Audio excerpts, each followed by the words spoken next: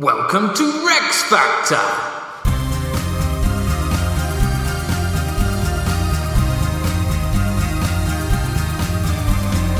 This week, Nathen, Amin, and the House of Beaufort.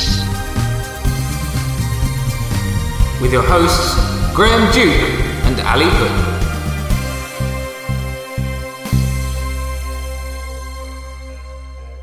Hello.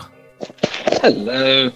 And welcome to Rex Factor, reviewing all the Queen and Prince consorts of England from Ellsworth to Prince Philip. Today, however, we're not reviewing consort, but are interviewing the historian Nathen Amin, in particular on his book on the Beaufort family, and a little bit on the early Tudors to satiate Ali's curiosity about Jasper Tudor. Yeah, finally we had someone who could, he knew all of the stuff, didn't he? He will know, I'm sure, when we speak to him. Oh, gosh. And we're going to speak to him right now. Okay, so we are very excited to be joined on the podcast today by the historian Nathen Amin. Nathen, thank you very much for joining us on Rex Factor. No problems, thank you. Long-time fan, very excited to be here. Now, people, as a warning for people, at some point, Ali may chaotically and in a crazy jumble join the podcast, as people won't be surprised to know that things have gone wrong and Ali hasn't quite managed to log in yet. So at some point, Ali will soon be joining us.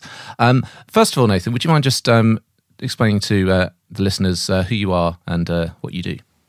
Yeah, I'm a historian and author, originally from West Wales, the birthplace and home of the Tudors. And I essentially write with a deep focus on the Wars of the Roses and the very first Tudor king, Henry VII. Henry VII, as anyone who follows me will know by now, I do like to keep on hammering home the point. He was a Welshman. He was a Welsh king of England, and that is a fact that has often been lost. So hopefully I am doing some work in bringing that fact back to the fore, whilst also focusing on the Beaufort family during the Wars of the Roses. Yeah, and it's particularly the Beauforts that we'd like to speak to you today. Although I guess a quick question I'll ask is that, as you said, just a long-time listener of Rex Factor, after Edgar the Peaceable, the main person that we get messages about as someone that people think should have got the Rex Factor and didn't is Henry VII. Do you think we missed a trick there in not giving Henry VII the Rex Factor? Absolutely. It was such an obvious. He was such an obvious victor of that competition. Definitely England's most underrated king, for sure. By far the most surprising, I guess, when you consider where he came from and his route to the throne. Certainly England's greatest king, in my humble, very unbiased opinion. It's one because we talk about if one day maybe going back and doing the English monarchs again, because both our sound quality, but also my research is that much more in depth. And I think Henry's definitely one of those where I think particularly looking at them again with the consort series now, thinking, yeah, it does on paper seem hard to think why he wouldn't get it when, wins the throne in conquest, wins other battles, restores the country, rich, etc. It's all quite impressive.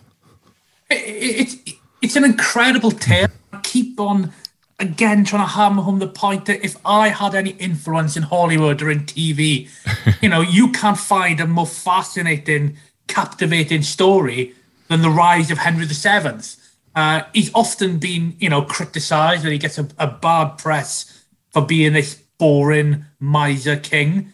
I think it's unfortunate that his reign it falls between Richard III and Henry VIII. These two absolute powerhouses of English history. But Henry's reign has as much, if not more, drama in it than anyone else of the period. Let's just look at how he got to the throne in the first place. This is somebody who was born in West Wales. He was chased out of the kingdom at 14 years old. He lived in exile. He then came back, invaded, conquered the country, killed the king, married the princess, established a thriving dynasty. Then he had to face a couple of pretenders, all the while trying to reestablish England's continental reputation, having to replenish the royal treasury and so on. It's an incredible reign that could, where is Netflix? Why are Netflix not up in my email box trying to put together a nice 10-part series? It's really frustrating on some levels that it's taken Henry so long to get his due. Before 2010, I think there were 3 books written about him in the previous 100 years, all academic texts. He's very much an overlooked and underappreciated king. We finally get this movement, of which I'm proud to have played a part in bringing the real Henry to the fore, really giving him his moment in the sun.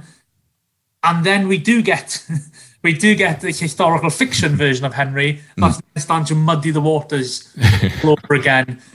So it is quite frustrating in some respects, but I guess that's all part and parcel of the modern world.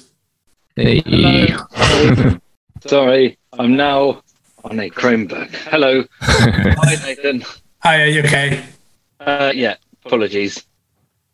So you've joined at a good moment because we just had some introductory chat about Henry VII. Oh, yeah. But I'm now going to swerve and segue into the thing which we are going to talk about, and thus you will be reminded of what we're talking about. So Henry VII isn't the subject for us today. We're focusing on the Beaufort family, which is ultimately Henry VII's route to the throne. So I think for a lot of people, maybe they'll think of Margaret Beaufort, or they'll remember something in the Wars of the Roses, quite a few Dukes of Somerset. Who are the Beaufort family and where do they come from? Ooh, very, very complex question to start off with. I'll try and simplify it as best as I can. At the back end of the 14th century, we have one of the most powerful figures in the European, royal circles, John of Gaunt, the Duke of Lancaster, is his foremost title, but he was also Earl of Lincoln, Earl of Derby, Earl of everywhere, it seemed. A rich, powerful figure, the son of Edward III. And he seemed to have been a bit of a naughty boy. He has an extramarital affair with a lady who was in charge of his nursery called Catherine Swynford. Catherine Swynford was, a humble knight's daughter from the Low Countries. But it is this affair between this mighty Plantagenet prince and this, this governess that yields 4 children born out of wedlock. Those are 4 children born during the 1370s, and they are raised by Catherine Swynford in Lincolnshire. They are essentially given the name Beaufort by their father, John of Gaunt. He couldn't really go along and call them name them after his own title of Lancaster. He had to give them a name, and the name he bestowed upon him was Beaufort. So effectively, their origins are as the illegitimate offspring of a duke and his mistress. Quite scandalous origins, really. But it does give rise to one of the most powerful families in the following century. And in terms of that illegitimacy, because that's one of the things, which going back to Henry VII, I suppose, it is often sort of pointed at him saying, he barely even has a claim to the throne. It's sort of, via a female line and an illegitimate line. But John of Gaunt does go on to marry Catherine Swynford. So what actually is the status of the Beaufort children and the Beaufort line? So you're right. So what happens 23 years after the birth of the first Beaufort child, John of Gaunt controversially marries Catherine Swynford. He takes his ex-mistress as his third wife. And this was a remarkable event that occurred. And he did draw some scathing criticism from, contemporaries of the time. I think one chronicler said that this union between John of Gaunt and Catherine Swynford caused much astonishment in France and England, as she was of humble birth and she had a very small fortune, which seems a silly criticism, really, when John of Gaunt was one of the richest men in the world at the time. But that was the criticism levelled at him. But by marrying Catherine Swynford, he was able to bestow retrospective legitimacy on his children. And you have to do that back then through the two different, legal systems of the day, the church and parliament. So what John of Gaunt does is, first of all, he does go to the papacy, to the Pope, and he appeals for the church to issue retrospective legitimacy on them. We still have that record in Rome. It does state that by marrying Catherine Swynford, he is able to make his offspring, past and present, declared legitimate. So the church are happy with that. 3 months later, Parliament in England now bestow legitimacy upon the Beaufort children.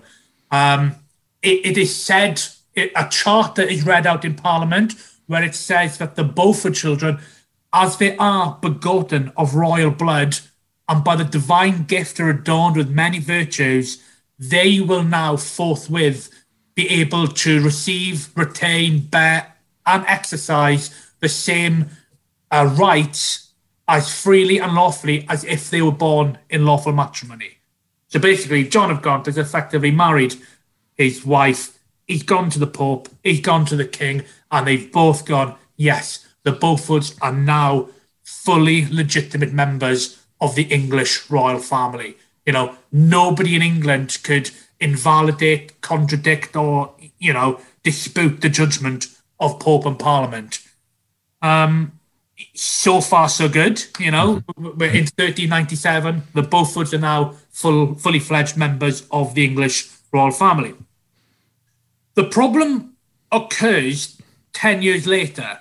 So the eldest Beaufort, John Beaufort, he has now requested his legitimacy be reconfirmed by Parliament.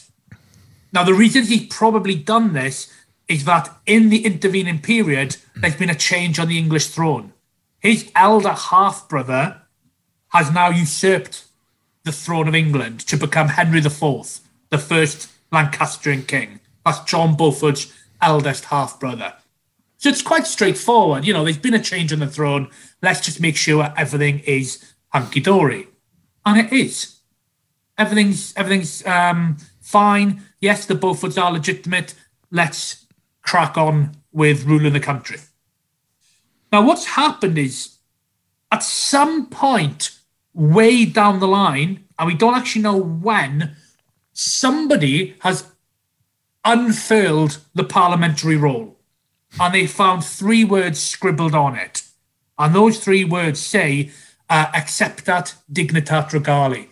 And that means accept to the royal dignity. So somebody has scribbled in these words on the original parliamentary roll to change the meaning of the phraseology. So it now effectively reads, the Beauforts can attain any office in the land except to the royal dignity.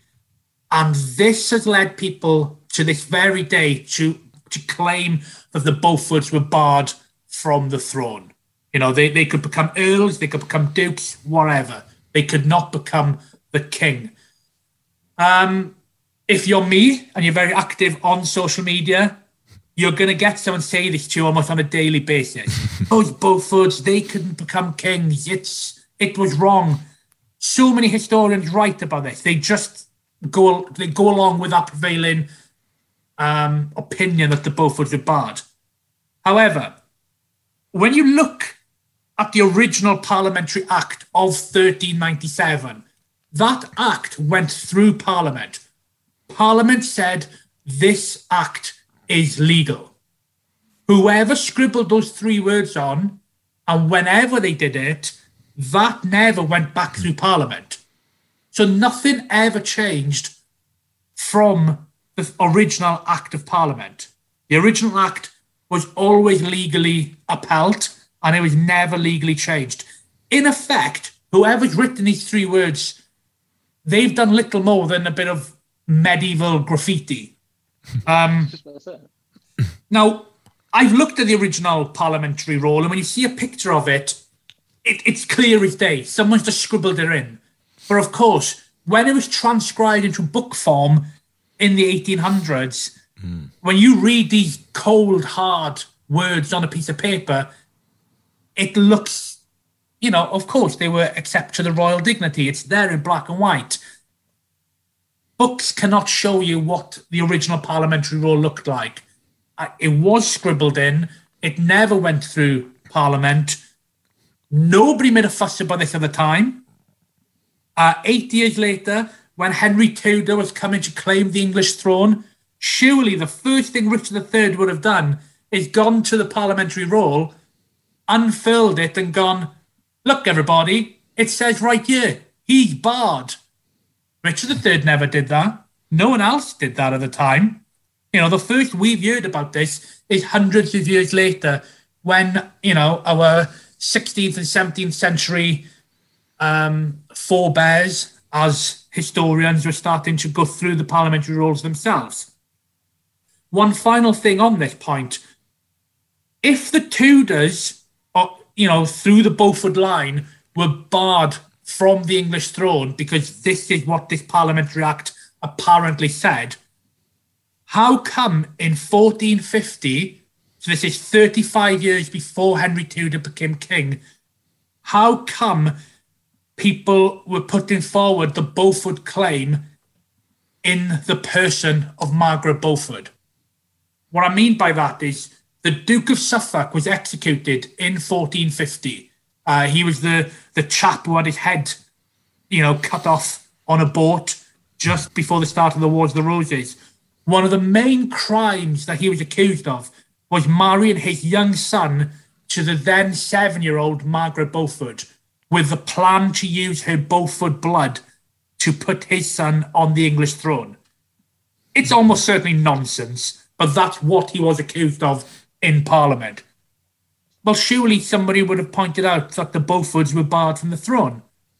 Again, no one ever pointed this out. This idea that the Beauforts were barred is very much quite a modern idea, and it stems from just a misreading of history. The Beauforts were never barred. There's no evidence of this. So where does that come from? Because I'd sort of, when reading about it, sort of maybe assumed that it was like a Henry IV thing, but it doesn't actually kind of legally pass. But if it's not even, but if it's someone does it later, but it's not even Richard, I guess, if he doesn't use it, then why has someone put that there, do you think? I would love to be someone of such influence and wealth that I could just go and have this all independently, examined and so on. Alas, I'm not at that point yet. Fingers crossed one day maybe I will have such power. I have a hunch, and my hunch is that around the time that John Beaufort re-requested his legitimacy, the Beauforts were actually in a bit of a beef with the then Chancellor, the Archbishop of Canterbury. As Chancellor, it was he who was in charge of all of the parliamentary rolls, in charge of all of the Chancery documents. It wouldn't surprise me if he himself has had a clerk write those words down with the intention to use it against the Beauforts at some later point. And perhaps forgotten about it. Perhaps it was never needed, and it's just gone back in the Chancery, popped into one of the shelves and forgotten about for hundreds of years. One important thing is that in 1406, 1407, when John Beaufort re-requested his legitimacy, there was no hope in hell of the Beauforts ever having any chance of reaching the English throne. Thus, there was no need to bar them. What I mean by this is Henry IV at this time, he had 4 sons of his own. Surely it would have been expected that of those 4 sons, they would have had multiple sons themselves.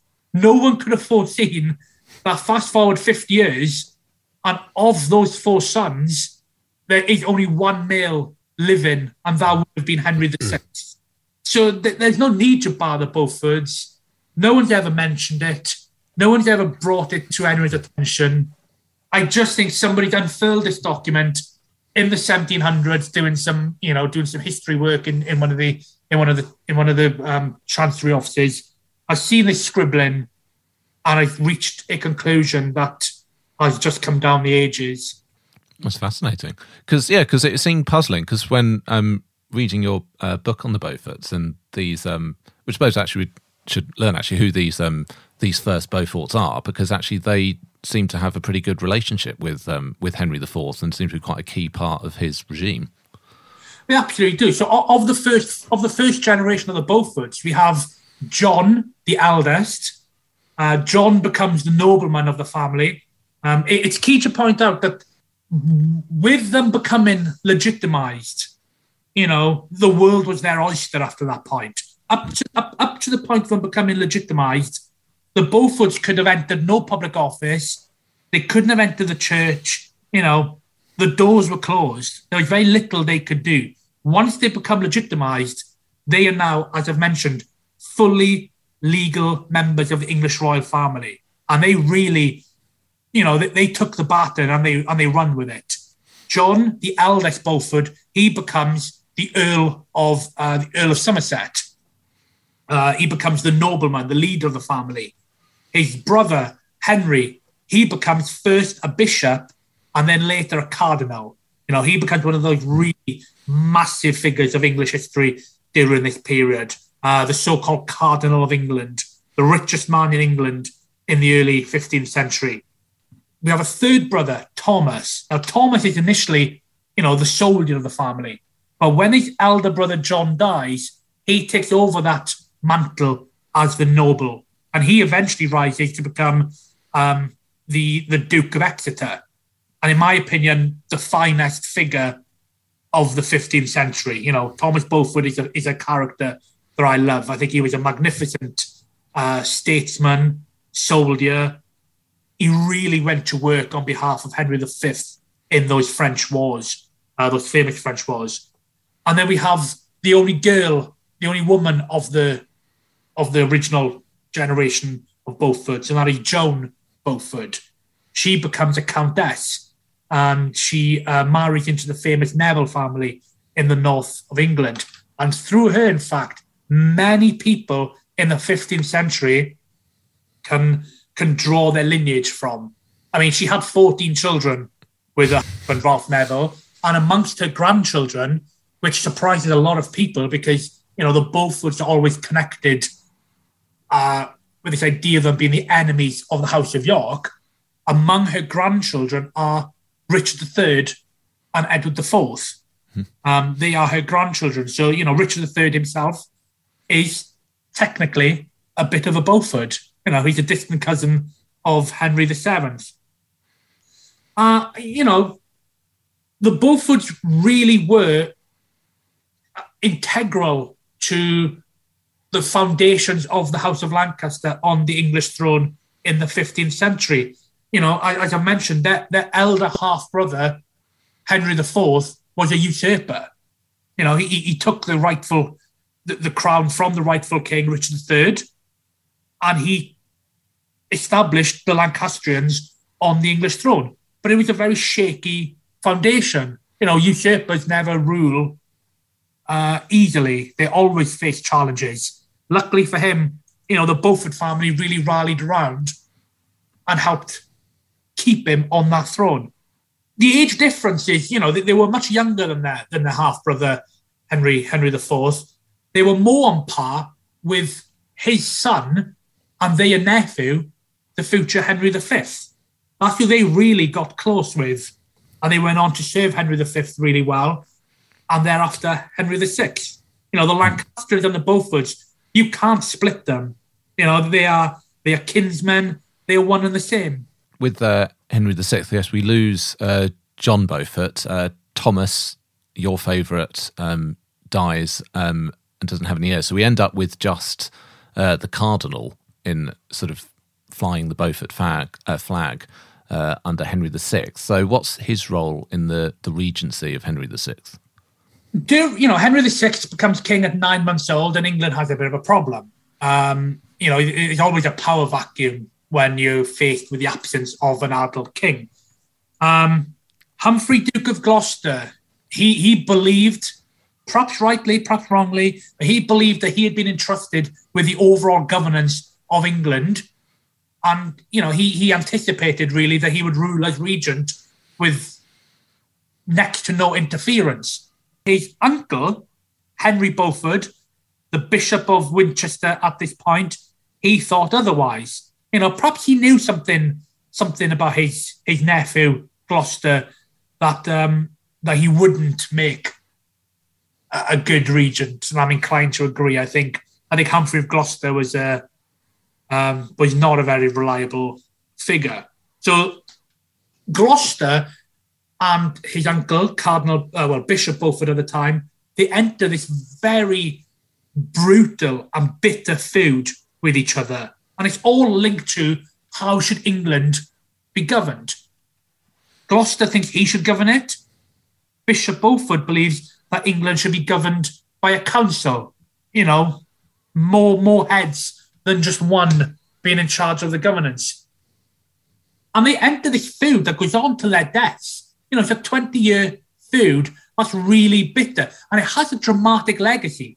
Because when the Wars of the Roses eventually erupt, the two separate factions, they're almost the prodigies on either side of Gloucester and Bishop Beaufort. The Beaufort faction during the Wars of the Roses, the Dukes of Somerset, they followed their uncle, Bishop Beaufort. One of Gloucester's political prodigies was Richard of York, and he takes up that mantle.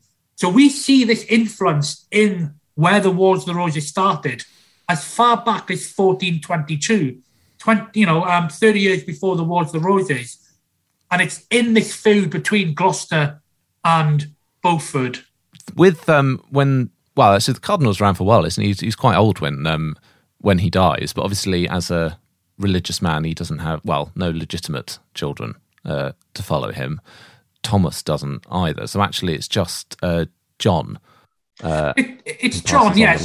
So we have the original, the eldest Beaufort, John Beaufort. He dies in 1410. A very good jouster, apparently, but he exits the world relatively early, and he did leave behind a brood of his own sons. He left behind a namesake John. Now this particular John, his life is a bit of a tragic waste. As a young man, he goes to war in France, gets captured, and gets imprisoned for 20 years. When he's finally ransomed in the early 1440s, he comes out of a French prison like a bat out of hell, straight back to England, wants to go back to war to France. He's a rash and a foolish man, and he leads a couple of disastrous campaigns over in France. He is politically ostracized when he comes back, and he dies in unclear circumstances in 1444. Many people, again, through history, have understood that he died by his own hand, that he died by suicide. I don't quite follow that, simply because the only source that says this is the Crowland Chronicler. And at the time of his death, John Beaufort had his own disagreement with the Crowland Chronicler over a piece of land. He wanted to build a little bridge, but he didn't want the abbey to be able to use it. I mean, I don't know how petty you can get. So when he dies in unclear, circumstances, they write, it is said that it was by his own hand. I don't know if that is just slandering someone they hate because he wouldn't let them use the bridge. I don't know. But it just shows it's not always as crystal clear. But either way, another John Beaufort exits the world. And he is the father of the famous Margaret Beaufort. Margaret Beaufort is just 1 year old when this John dies. So the direct lineage of the Beaufort family comes down to her. We've got John Beaufort the first, John Beaufort the second, and he's left behind just this 1 year old girl, Margaret Beaufort. So she inherits the bulk of the Beaufort family estates. That is a wealthy little toddler. The family titles, however, the Dukedom of Somerset, they go to John's brother, Edmund Beaufort. And it is this brother, Edmund Beaufort, who is the guy who really kicks off the Wars of the Roses. You know, it is his very deep disagreement with Richard of York that ultimately triggers the Wars of the Roses. And I always try and point out, for me, the Wars of the Roses was never a conflict between York and Lancaster. It was always a conflict between York and Beaufort. And we can even see that by going all the way towards its conclusion, Bosworth, between Richard III, the son of York, and Henry Tudor, who was, for all intents and purposes, fighting the Beaufort cause. Why does it get into? Because why does it get called Lancaster? Because that's really quite obvious when you look at it like that. It's really quite straightforward. I think it's just because, you know, Henry VI was the king. He was on the throne. Yeah. But I mean, this was a... Forget about him. That's exactly the problem. Yeah, you know, he's very much an inert king watching from the sidelines as people act in his name. They act for him. You know, he'd be a perfect Morgan Freeman-esque narrator of a film of this period, you know, just observing from the sidelines, laughing and singing under a tree, as one chronicler said, whilst it all went off around him. That's a great idea of how to tie it all together. I keep saying this should be a film. So we've got a bit more of the jigsaw puzzle there. Perfect. Picking up on that point, really, from Ali there, like how Lancastrian are the Beauforts now? Because obviously, initially, you know, Henry IV, half brothers, Henry V, their uncles. Once we get to Henry VI, has it diluted a bit, or would Henry still very much have seen them as part of his kin?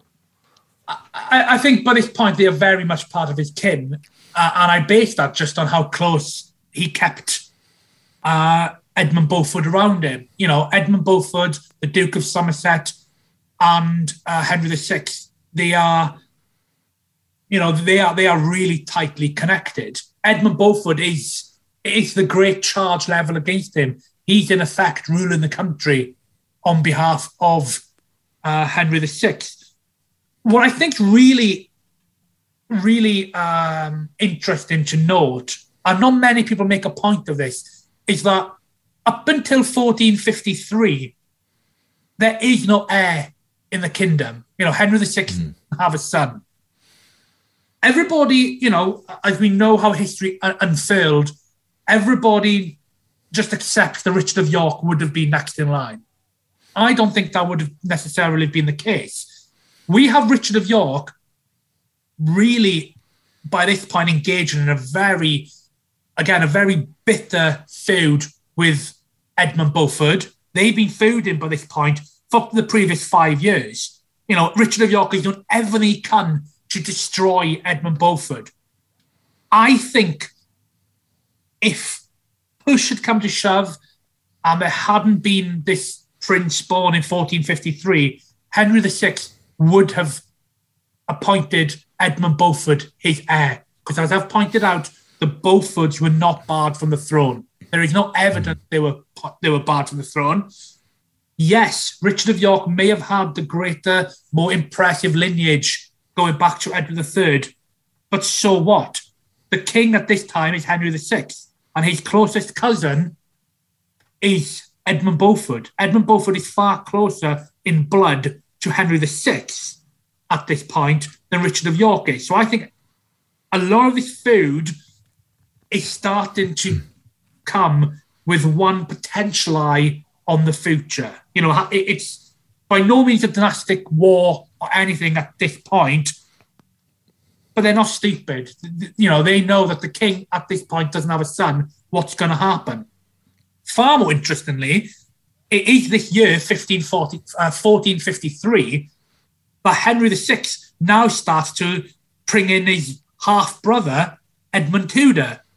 And what did he do with his half-brother? He marries her to little Margaret Beaufort.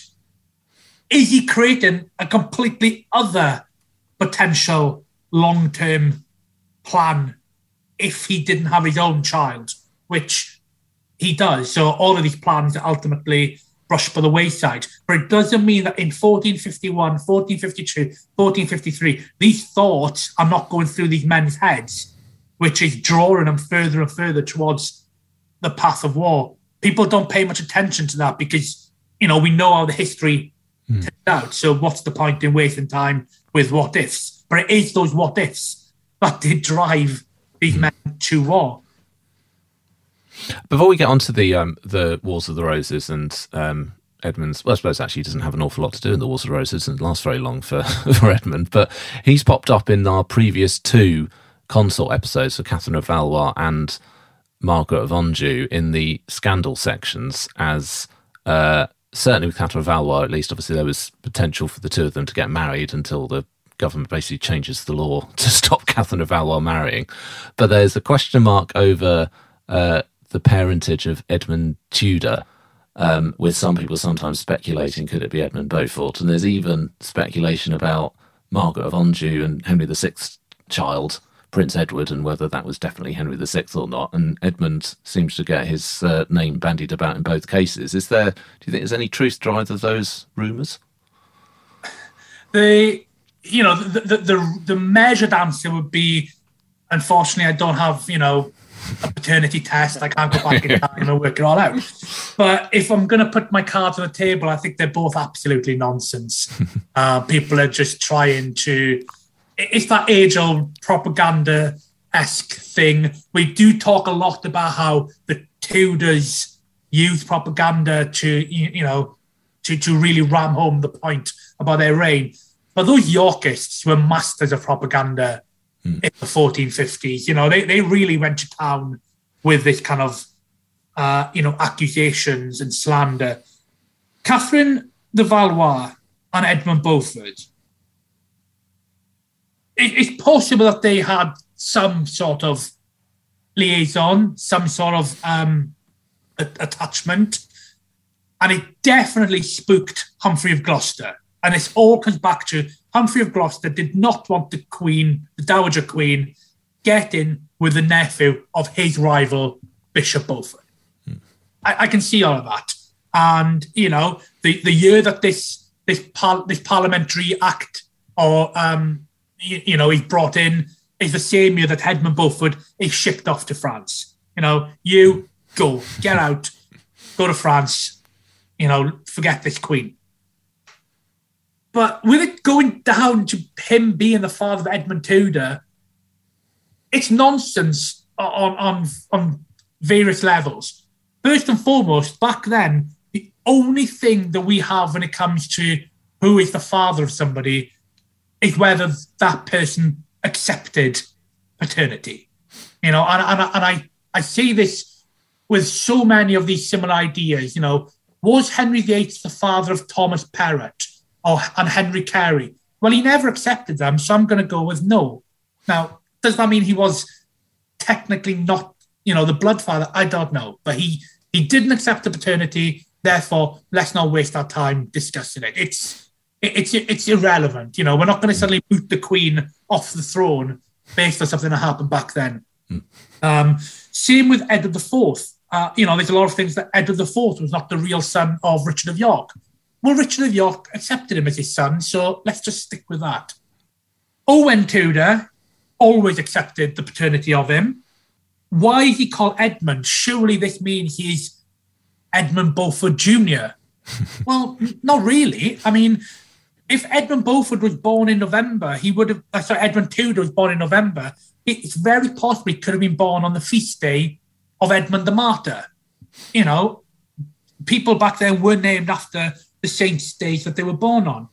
It's very plausible that Edmund Beaufort was his godfather, and he took his name from that. They were very close. The Beauforts, the Tudors, they were all very close at this point around court.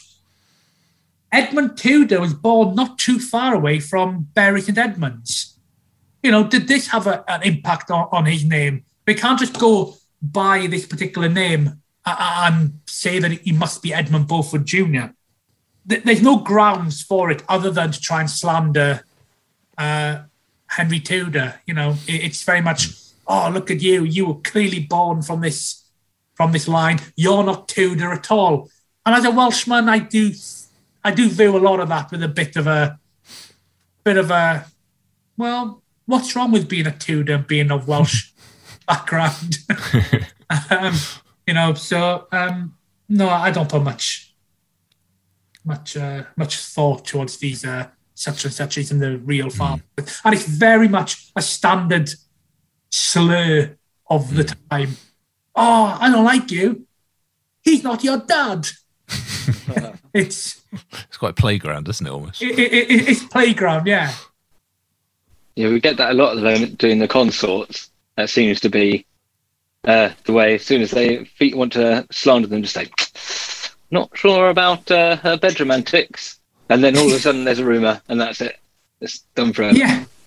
And again, it comes back to Margaret of Anjou. Oh, well, the Prince Edward, he must have been Edmund Beaufort's child because they've been married for 6 years, the king and queen, and they've had no sons. And suddenly he's fathered this child with the queen. Well, hang on a minute. He's got his own claim to the throne. Why is he going to father a child with the queen to pass it off as the king's child? He's kind of, shooting himself in the foot there a little bit.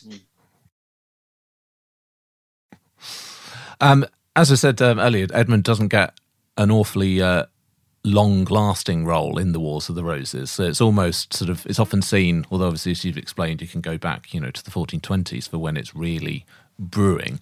But the kind of starting gun, if you will, is seen as the first Battle of St. Albans, where Edmund basically gets assassinated, doesn't he? It's not even much of a battle, is it? It's a mob hit. It's a mass assassination. That's all the first so-called Battle of St. Albans is.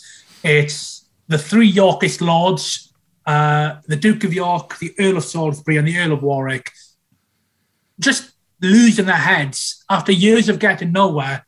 They've just decided, you know what, we're just going to go in and we're going to wipe out our enemies and we'll deal with the rest of it afterwards. Again, it's a complete 20th century mafia assassination. That's all there is. And it briefly works. They take out the Lancastrian leadership and they grab the reins of power. But all they've done is created a whole group of sons who want to avenge their dads. Those sons, they do avenge their dads. They they kill York, they kill Salisbury, they kill York's son, Rutland. But all they've then done is created a whole other lot of vengeful sons, and lo and behold, the 1460s are an absolute nightmare with just sons killing sons and so on. It's a cycle of violence. So I would say, I would go back and say, York, you shouldn't have done that, mate. St. Albans 1455. Many people try and defend him, say, he reached the end of his tether and he had no other recourse. Could you imagine if he put that into modern day politics, a particular leader, we can't get rid of him, we can't move him to the side. You know what, let's just wipe him out. You can't, you have to find your legal ways and means, and sometimes if it's not going to work, it's not going to work. Unfortunately, that's life. You can't go rampaging through the streets of St. Albans trying to wipe them out. And even for that particular, bloody age, that was not okay. That was treason to launch an attack on the king's right-hand men. And of course, it opened up this bloodletting that went on to Bosworth, and then we can even trace a lot of the bloodshed that happened during the Tudors' reign and Henry VIII and Elizabeth I's own paranoia over losing their thrones. That all stems back to the Wars of the Roses, and arguably before to the Lancastrians usurping the throne in the first place in 1599. Well, I can't remember what the justification for St. Albans was at the time. Hang on, was that a bad council one? Yeah, they wanted to get rid of the king's evil counsellors and remove them from the side, and that became very much that always had been the justification for launching an attack. Even you go back to the Peasant Revolt and previous rebellions, it's always about removing the king's evil counsellors, those bad men who are spending all the king's money and so on the king. Yeah. That's it. He does seem to get, he does seem to get a bit of a sort of a bad reputation in Somerset. There is often, I don't know if this is just a sort of a pro-Yorkist approach in a lot of the books, but the sense that York does a fairly good job when he does get the chance, and he seems to have a better career in France than Somerset did, and that Somerset's almost seen as this, like, he's the problem. Do you think is there any truth in that, do you think, or is it just actually that York just really wanted rid of him and would just say anything to justify it?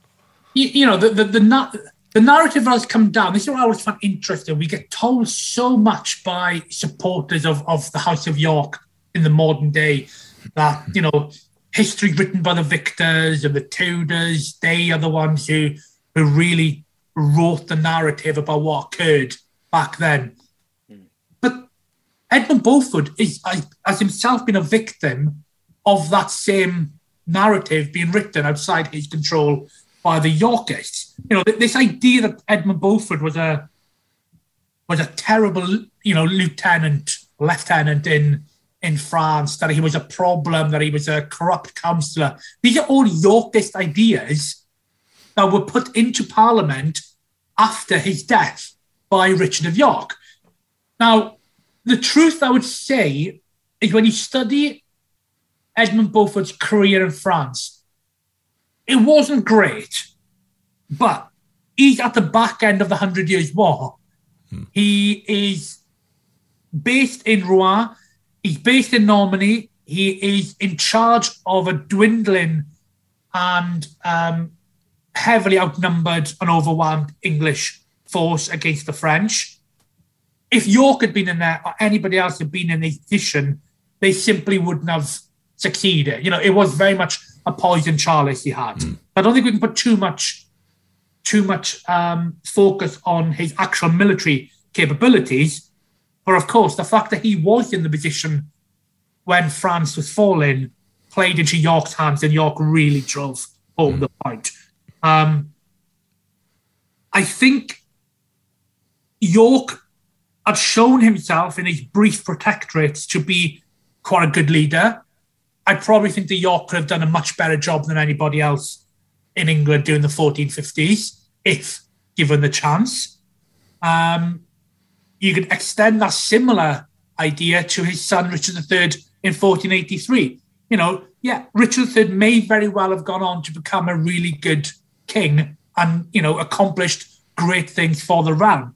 But the problem is both father and son's actions in going after power is what proved their downfall.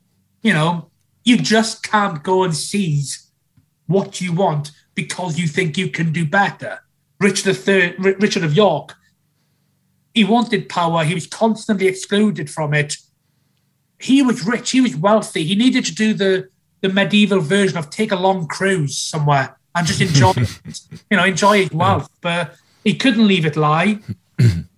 He wanted that power for himself. He didn't want Edmund Beaufort to have it. He just wiped out his enemy. Where do we come down on it? It's tricky. It's one of those where it almost depends who you're doing at the time. Because like when you're doing Edward IV, you probably maybe start to sympathise a bit more with the Yorkist case. But when you're doing Henry VI, you kind of feel a bit sorry for him getting battered by all these more powerful, shouty men. He's still there, isn't he? Yeah. Bless him. He's up there narrating this. That's true. I keep forgetting about him. So for the Dukes of Somerset, it kind of all comes crashing down during the Wars of the Roses. So we're third Duke and fourth Duke who both lose their lives in battles. But as you said, ultimately the Beaufort line does continue with Margaret and into Henry. So I guess it's not unusual, obviously, people to have multiple identities. Maybe it's a problem with the way we talk about the Wars of the Roses, that we always have to put a label on, York or Lancaster, etc. But with Henry, is he seen as being more Tudor, Lancaster, or Beaufort? Like, would contemporaries have had a particular identity that they associated him with? I think they probably didn't even know who he was. Henry's an interesting person. He would have been recognised at the time as Henry of Richmond. Henry Earl of Richmond. It's not, they weren't necessarily using surnames as we kind of bestow upon them. It depends where you're asking this question. In Wales back then, he very much was of this great Welsh lineage. The Tudor family. He was the great eagle of Snowdonia and all these other terms they gave him. His English side would have been irrelevant. In England, he would have been, the Earl of Richmond, the son of Edmund, Earl of Richmond. And I doubt his mother would have been given much more than a second thought, because we have to remember that Henry, on his father's side, even though he didn't get any claim to the English throne through his father, on his father's side, his half-uncle was Henry VI of Lancaster. So Henry Richmond, Henry Tudor, I would say was always seen first and foremost as a member of the House of Lancaster, just because his uncle was the King of Lancaster. They wouldn't have put him so much in the Beaufort side. They would have recognised that he was related to the Beaufort family, but this is still a very much a patriarchal society where emphasis is given on the father's bloodline. So I don't think he would have been seen per se as a Beaufort. Even when he becomes King of England, this is what a lot of people forget when they just bring up, who had the right to the throne. Henry came in. He didn't come in. He came in saying he was descended from Edward III, but ultimately he came in and just conquered the country, said, I am the king because I am the king. The end. Yeah. That's it. Forget all this other stuff. He wasn't even coming in and specifically saying, I am a Beaufort boy. I am the king. He was just the nephew of Henry VI of Lancaster, who had come back to be king because it's God's great plan for him. So I don't know. I mean, again, we're putting labels on him, but I'd probably say he's just identified with the House of Lancaster. Although saying that, what is interesting is that he only becomes a King of England through the support of members of the House of York. I always laugh with a bit of irony that Henry is, in effect, just another Yorkist king. He becomes king through the support of all of those Yorkists who hate Richard III for allegedly killing the princes in the Tower. And when he becomes king, most of what Henry does as king is just following the example set by Edward IV of York. He's a king born and bred into the House of Lancaster that uses his York connections to win. Because I thought it was interesting, your book finishes with Tewkesbury. So do you think that's when we should sort of see the end of the Beaufort dynasty? It's like that is the real Beaufort line in the traditional sense of dynastic lines. I mean, if I was given a lot more word count, I might have continued. But I thought I did end it. There is an eye on that kind of cinematic ending. There's that, but I mean, yeah. Ultimately, dynasties are certainly back then forged in the male line. Tewkesbury is where the legitimate Beaufort male line has got wiped out. The last two legitimate Beauforts, Edmund and John, are dragged from Tewkesbury Abbey and beheaded. What I do like about the Beaufort story is that when Henry Tudor's ships are coming across in 1485 to invade England, he is not the only Beaufort-blooded lad on there. With him is his cousin Charles Somerset. Now, Charles Somerset was the illegitimate son of Henry Beaufort, who was the third Duke of Somerset. It gets quite confusing with all these Dukes of Somerset, who was the roses. But you basically have Henry Tudor coming along on the ship, and next to him Charles Somerset, who is an illegitimate son of the Duke of Somerset, and he in fact goes on to re-establish the family himself under the Tudors. And I like this idea that the Beauforts started in illegitimate circumstances in the 1370s, and they are refounded again 100 years later in the 1470s in these illegitimate circumstances. And in fact, through Charles Somerset, because he couldn't use the name Beaufort because he wasn't a legitimate son, so they gave him the name Somerset. Charles Somerset, his descendants are still the current Dukes of Beaufort today. So the family was completely refounded. You had, in the 15th century, for 100 years, you had the Beaufort men who were Dukes of Somerset, and then it got flipped around. So you now have the Somerset men who are the Dukes of Beaufort. And they are still one of the richest and oldest dukedoms still around in this country. I did read something funny once. I don't know if it's true. I'm not really into... I'm a Welsh Valley boy. I don't really have much personal knowledge of the upper echelons of British society, but I did read once in an article that apparently it's well known in the kind of, the high elite social circles that the current Dukes of Beaufort look down on the Windsors as being nothing more than upstarts. Because they can trace their dukedom back to the 1470s. They are now old English nobility. The House of Beaufort was wiped out in 1470, but they definitely had the last laugh. As I said, just take a look at the Jubilee that'll happen the week of this recording. The Dukes of Beaufort are still there, and on the throne is Her Majesty, a direct descendant of Henry Tudor and the Beaufort family. Amazing, yeah.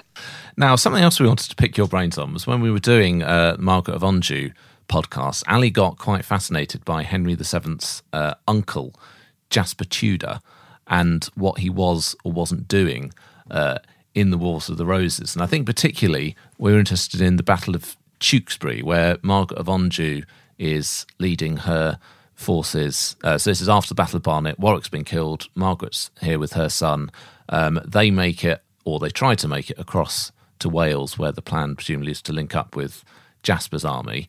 But the thing which we'd never really thought about until I think there was one historian who did put it in a book and seemed a little bit cynical about Jasper Tudor, was sort of this suggestion of why Jasper isn't making his way towards Margaret. And is it a communications issue? Does he not know she's coming? Or is there an extent to which Jasper had kind of decided that maybe Lancaster wasn't going to win and he was putting his eggs in the Tudor basket with his nephew? I see nothing other than she suggests that Jasper Tudor was, with all intents and purposes, heading to link up with Margaret of Anjou. If we go back, back 10 years before that to the Battle of Mortimer's Cross, that's precisely what's happening at this stage of the wars, when Margaret is in the north of England. She's called the armies of one of the Dukes of Somerset and the Earls of Devon to march up through England to meet her. And she's also requested for Jasper Tudor to raise his Welsh army and come and meet her. They're trying to get the full Lancastrian army together. Now, throughout the Wars of the Roses, it's very much a case of trying to intercept and try and prevent any one side from linking up their entire army. Both York and Lancaster do this successfully at certain levels, certain times through the Wars of the Roses. 1461, Jasper Tudor is absolutely on his way north to link up with Margaret of Anjou, and he gets intercepted by the future Edward IV, who kills Owen Tudor and defeats the Lancastrians at the Battle of Mortimer's Cross. Jasper's forced to turn around and leg it out of the country. 10 years later, it's the same thing that's happening. Jasper has raised his Welsh troops. He's been hard at work around the Pembrokeshire and Tenby area, and he's now heading off to link up with Margaret of Anjou. He just doesn't make it in time. I don't really see any reason that there should be any cynicism or any doubting of what his intentions were. He had pledged his entire life to the cause of Lancaster. Yes, Henry Tudor is his nephew, but so is Prince Edward, who is killed at Tewkesbury. That is still his nephew. That is his elder brother, Henry VI's son. So I think it is quite a cynical reading to think that Jasper was, placing his eggs in another basket. Again, we would pigeonhole him into very much you're the Tudor family, you're the Lancaster family, you're this. I'm not massively sure they would have seen it all our way. They were just simple, I am Jasper of Pembroke, this is Henry of Richmond. We are going to save the Prince of Wales, Prince Edward, who he calls at one point my liege lord. And Jasper was always in charge of Wales on behalf of his nephew, Prince Edward of Wales. I just think he doesn't make her in time, and that's not unique to Jasper at Tewkesbury. That happens throughout the Wars of the Roses. It happens to Richard of York at the Battle of Wakefield, where he lost his head. He was waiting for either his son Edward of March or the Earl of Warwick to come and save him. Yeah. I mean, it's not easy, is it? It's not easy at the moment. You've got to, after the M4, it all goes south. Yeah, you'll have to pain at times. Don't ever try and catch public transport. I tell you that in South Wales. Jasper got as far as Chepstow. The Battle of Tewkesbury. Anyone knows the geography of the area. Chepstow and Tewkesbury is not that far away. He was in the region when he would have received news. It's over. They've been annihilated. And it's at that point that he actually gets accosted at Chepstow by a chap called Roger Vaughan. So Roger Vaughan has been sent by the Yorkists to go and get Jasper Tudor. Roger Vaughan was the man who almost certainly beheaded Jasper Tudor's father 10 years earlier. He was one of those rivals of the Tudors in Wales. The sources are terrible. Which means all I know is that at some point in Chepstow, Roger Vaughan was sent after Jasper Tudor, but Jasper Tudor got the drop on him and chopped his head off. So, a bit of payback for his dad. That's all we know that happened. And then Jasper Tudor, with his nephew Henry, leg it across South Wales to Tenby, where they are then besieged for a bit in Pembroke Castle. And this is quite an interesting little dynamic going on here, because they're besieged in Pembroke Castle, and this Welshman in the area, Morgan decides to besiege them, and he's going to try and capture them for the Yorkist king. Morgan's brother turns up, David, and then attacks his brother, giving Jasper enough time to sneak out and run to Tenby on the Welsh coast. And it's there that Henry and Jasper follow some underground tunnels. And they manage to get down to the coast, where a small ship is waiting, and it takes them across to France, where they claim refuge for the next 14 years. So there's a lot going on in this escape in 1471. And again, Netflix, give me a deal. Let me write this episode for you. It'll be fantastic. I've got a vague recollection in Tenby of some tunnels at the back of a shop or something. Are they still? They're underneath Boots, the pharmacy, and they go all the way down to the harbour.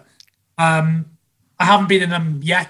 They're quite small, and I'm a rugby player build, and I'm a bit claustrophobic. I'm not sure I really want to go through some underground tunnels. But very recently, Anita Rani, the TV presenter, managed to go under them for her show Britain by Beach, and you can see the tunnels make their way down to the harbour. Henry Tudor has escaped at this point, by the skin of his teeth, and that's not the last time this happens to him. When he's over in Brittany, in exile, after a couple of years, the Duke of Brittany makes a deal with Edward IV. You can have Henry back, take him back, and he hands him over to a bunch of English guards. And Henry's marched to the coastal port of St. Malo. And just as Henry's about to be put on a boat that I think probably would have taken him to his death in England, he's probably about 18 years old at this time, he suddenly feigns an illness. And while he's feigning an illness, the local population start attacking the English soldiers. And he manages to run away and he claims sanctuary in a nearby church. Now, the English soldiers start to try and break into the church. And as we know from Tewkesbury, the Yorkists, they don't play by the rules sometimes when it comes to things like claiming sanctuary.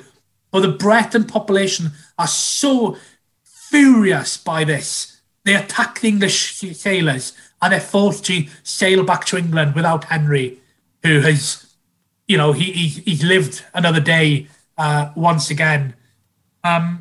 This is a kid who does grow up to be a paranoid king, and he always gets criticism for being this king of suspicion. Is there any wonder they're trying to kill him all through his childhood? But the great survivor, and this comes, he learned from his uncle Jasper, who perhaps was the greatest survivor of them all, the man who went from the start to the end of the Wars of the Roses. God, that's an achievement in itself, isn't it?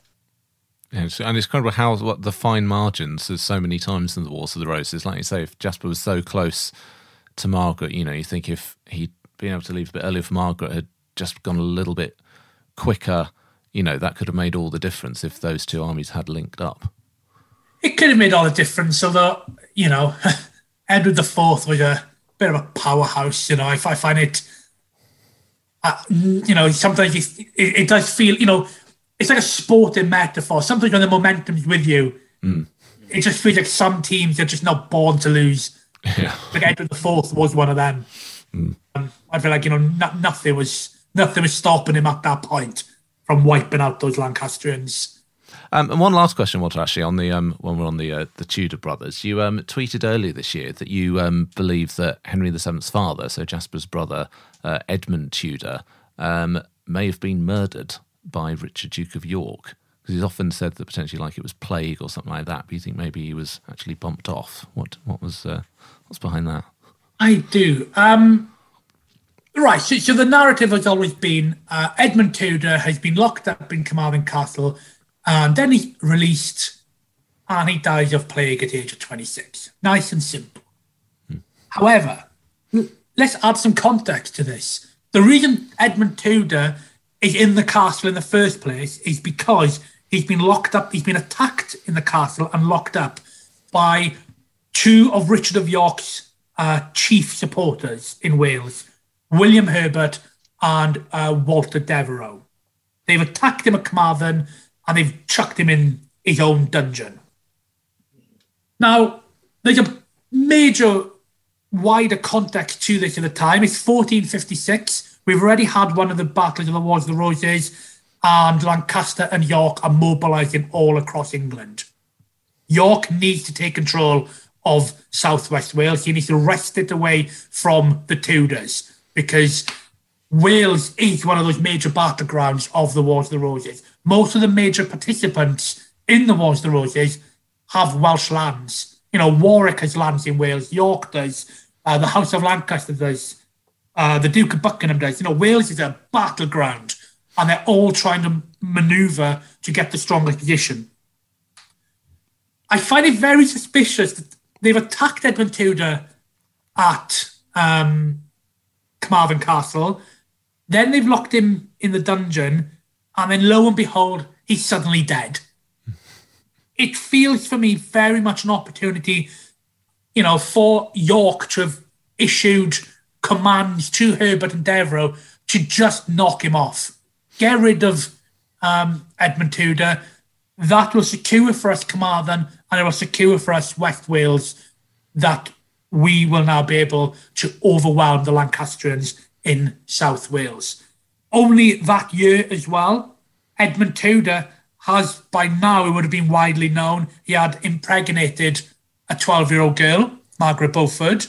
Aside from that being quite scandalous even back then, could that have been an overriding motivation behind Herbert and Devereux perhaps killing Edmund Tudor? He's not only impregnated a girl this young, but he has impregnated a young girl of royal bearing, and he has now impregnated her with a son who could prove to be a dynastic alternative, a dynastic adversary to the House of York down the line. It's very much, let's get this sorted now. Let's get rid of one of our rivals, Edmund Tudor. Of course, they wouldn't have realised that it would just place Jasper Tudor into Wales in his stead, and Jasper Tudor did prove to be very good at levying and galvanising the Welsh. Furthermore, after Edmund Tudor's death, William Herbert and Walter Devereux are pursued by the King and Queen for 7 months after the death of Edmund Tudor. They're accused of being behind rapes, murders, pillaging in Wales. They are arrested. There's a reward of £1,000 per out for William Herbert. He didn't just get away with whatever occurred in Carmarthen Castle. They went after him for 7 months and finally locked him up. He was charged and tried in Hereford, but he was given a general pardon by the Queen if only he would side with her from there on, which he did for about a year. And then he became possibly one of the greatest Yorkist loyalists there was. In Wales, throughout the Wars of the Roses, we have Jasper Tudor on one side, we have William Herbert on the other side. They both, at one time or the other, were the Earl of Pembroke. They were the most bitter of enemies, and I think it all stems down to the fact that William Herbert killed Jasper Tudor's brother. The most interesting, of course, is that William Herbert was Henry Tudor's guardian for 10 years. Gosh, that would have been awful. He bought after Jasper Tudor was forced to run away in 1461. William Herbert bought the rights to Henry Tudor and raised him at Raglan Castle. And I always imagine some of those conversations. Excuse me, my lord, did you kill my father? Yeah. Oh, horrible. Absolutely horrible. Well, it's just all the local conflicts. I think that's the other thing, realising with the Wars of the Roses. So often we just focus on those people at the centre, but there's so many small scale, well, not small scale, but regional personal rivalries going on that just feed into the mix. It's not just the people at court in London. It's very difficult to study, and it's even more difficult to try and just get across to your readers and your listeners just what is going on, because we're throwing name after name at them. We're throwing the Duke of this, the Earl of that, and when you start to get down into the households, it's there where you really see the Wars of the Roses happening. In all of these little divergent loyalties, it's an absolute nightmare, to be honest, and I hate it. I just can't stop. I just cannot stop myself. And as soon as we're done with this podcast, I'm going to go back and delve deeper into 15th century Wales and try and work out which farmer is switching sides this week. Oh, it's fascinating stuff. Well, Nathen, thank you so much for coming on the podcast and talking to us about all of this. All absolutely fascinating. Yeah, thank you very, very much. How can people find you on social media, etc., if they want to find out more about you or follow you? If you jump up onto either Twitter, Facebook, or Instagram and put in my name, Nathen Amin, I'll be the one there arguing all day long about why the Tudors had to wipe out the House of York. If you want to come and share your opinions one way or the other, I'm always game for a chat. Brilliant. Well, thank you so much for joining us. No promise. Thank you very much. Cheers, Nathen. Bye. Cheers. Ta-ra. So that was Nathen Amin, the House of Beaufort, and a bit of Jasper and Edmund Tudor. Turns out he did know all the stuff. Indeed, he did. So yes, he gave his details there. If you want to read his book, on the Beauforts, which you didn't actually read the title out. That's called The House of Beaufort, the Bastard Line That Captured the Throne, which is definitely worth a read. Tell you all about the Beaufort family, all of the various individuals. There's also another Joan Beaufort who becomes Queen Consort of Scotland as well. Oh, that's one... I was going to say One Man, Two Governors. What is it? The Once and Future Queen or something? There's an Alison Weir book about her. Is it Alison Weir? Oh, quite possibly, yeah. Yeah, she does do a lot of fiction books. Either her or Philippa Gregory, I imagine. Yeah, one of those about her. Yeah. So there's a free plug for her. Anyway, let us know what you thought about that, and if you've got any points or questions. If you'd like to get in touch, you can find us on Twitter and Instagram, where we are at RexFactorPod, like the Rex Factor Podcast Facebook page, or email rexfactorpodcast@hotmail.com. And if you'd like to support us, you can leave a review, subscribe, or whatever podcast provider you use, or donate monthly, become a Privy Councillor, and get access to lots of bonus content. Just go to www.patreon.com/RexFactor to sign up. And we have some Privy Councillors to welcome to the fold. Amber Haskett, Kitty Butterworth, Lisa Janik, Amy Burker, Sue Clark, Diana Bowler, Lindsay Butterworth, Megan Cherry, Amy Orchard, Frankie T, Jill Osmond, Ben from Battle Royale, Brianda Thal, Danica Hignall, Gregor Douglas Sinclair, Rachel Pierce, Lucy Hines, Michael, Solgan Tall, Lisa Gates, Jonathan Brooks, Joan Hargrove, Alexander, Joe Greer, and Eric Olson. Perfect. I counted them off.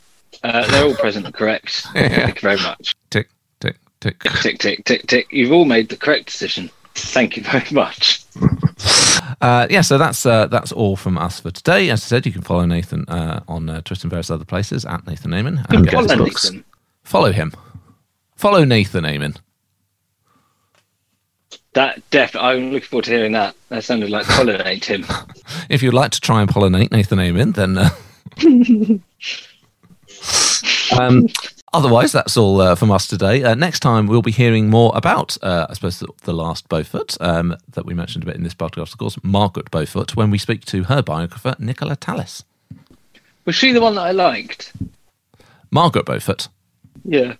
Possibly. It's hard to know with you where the Margaret Beaufort and Margaret of Anjou identity comes into play and which one is which at various times. Maybe you like both of them. There's that TV show, The Bastards. Because it turns out, both you and that very, very influential on me TV show are the basis of all of my knowledge on this, and you're not aware of the other. Yeah. So there's some friction. I mean, that both strong sort of matriarchal figures. So maybe you like both. Yeah. Turns out. Well, anyway, I guess we'll find out next time. We'll speak to Nicola about Margaret Beaufort and see if you like her. Margaret, that is. But until then, it's goodbye for me. Cheerio.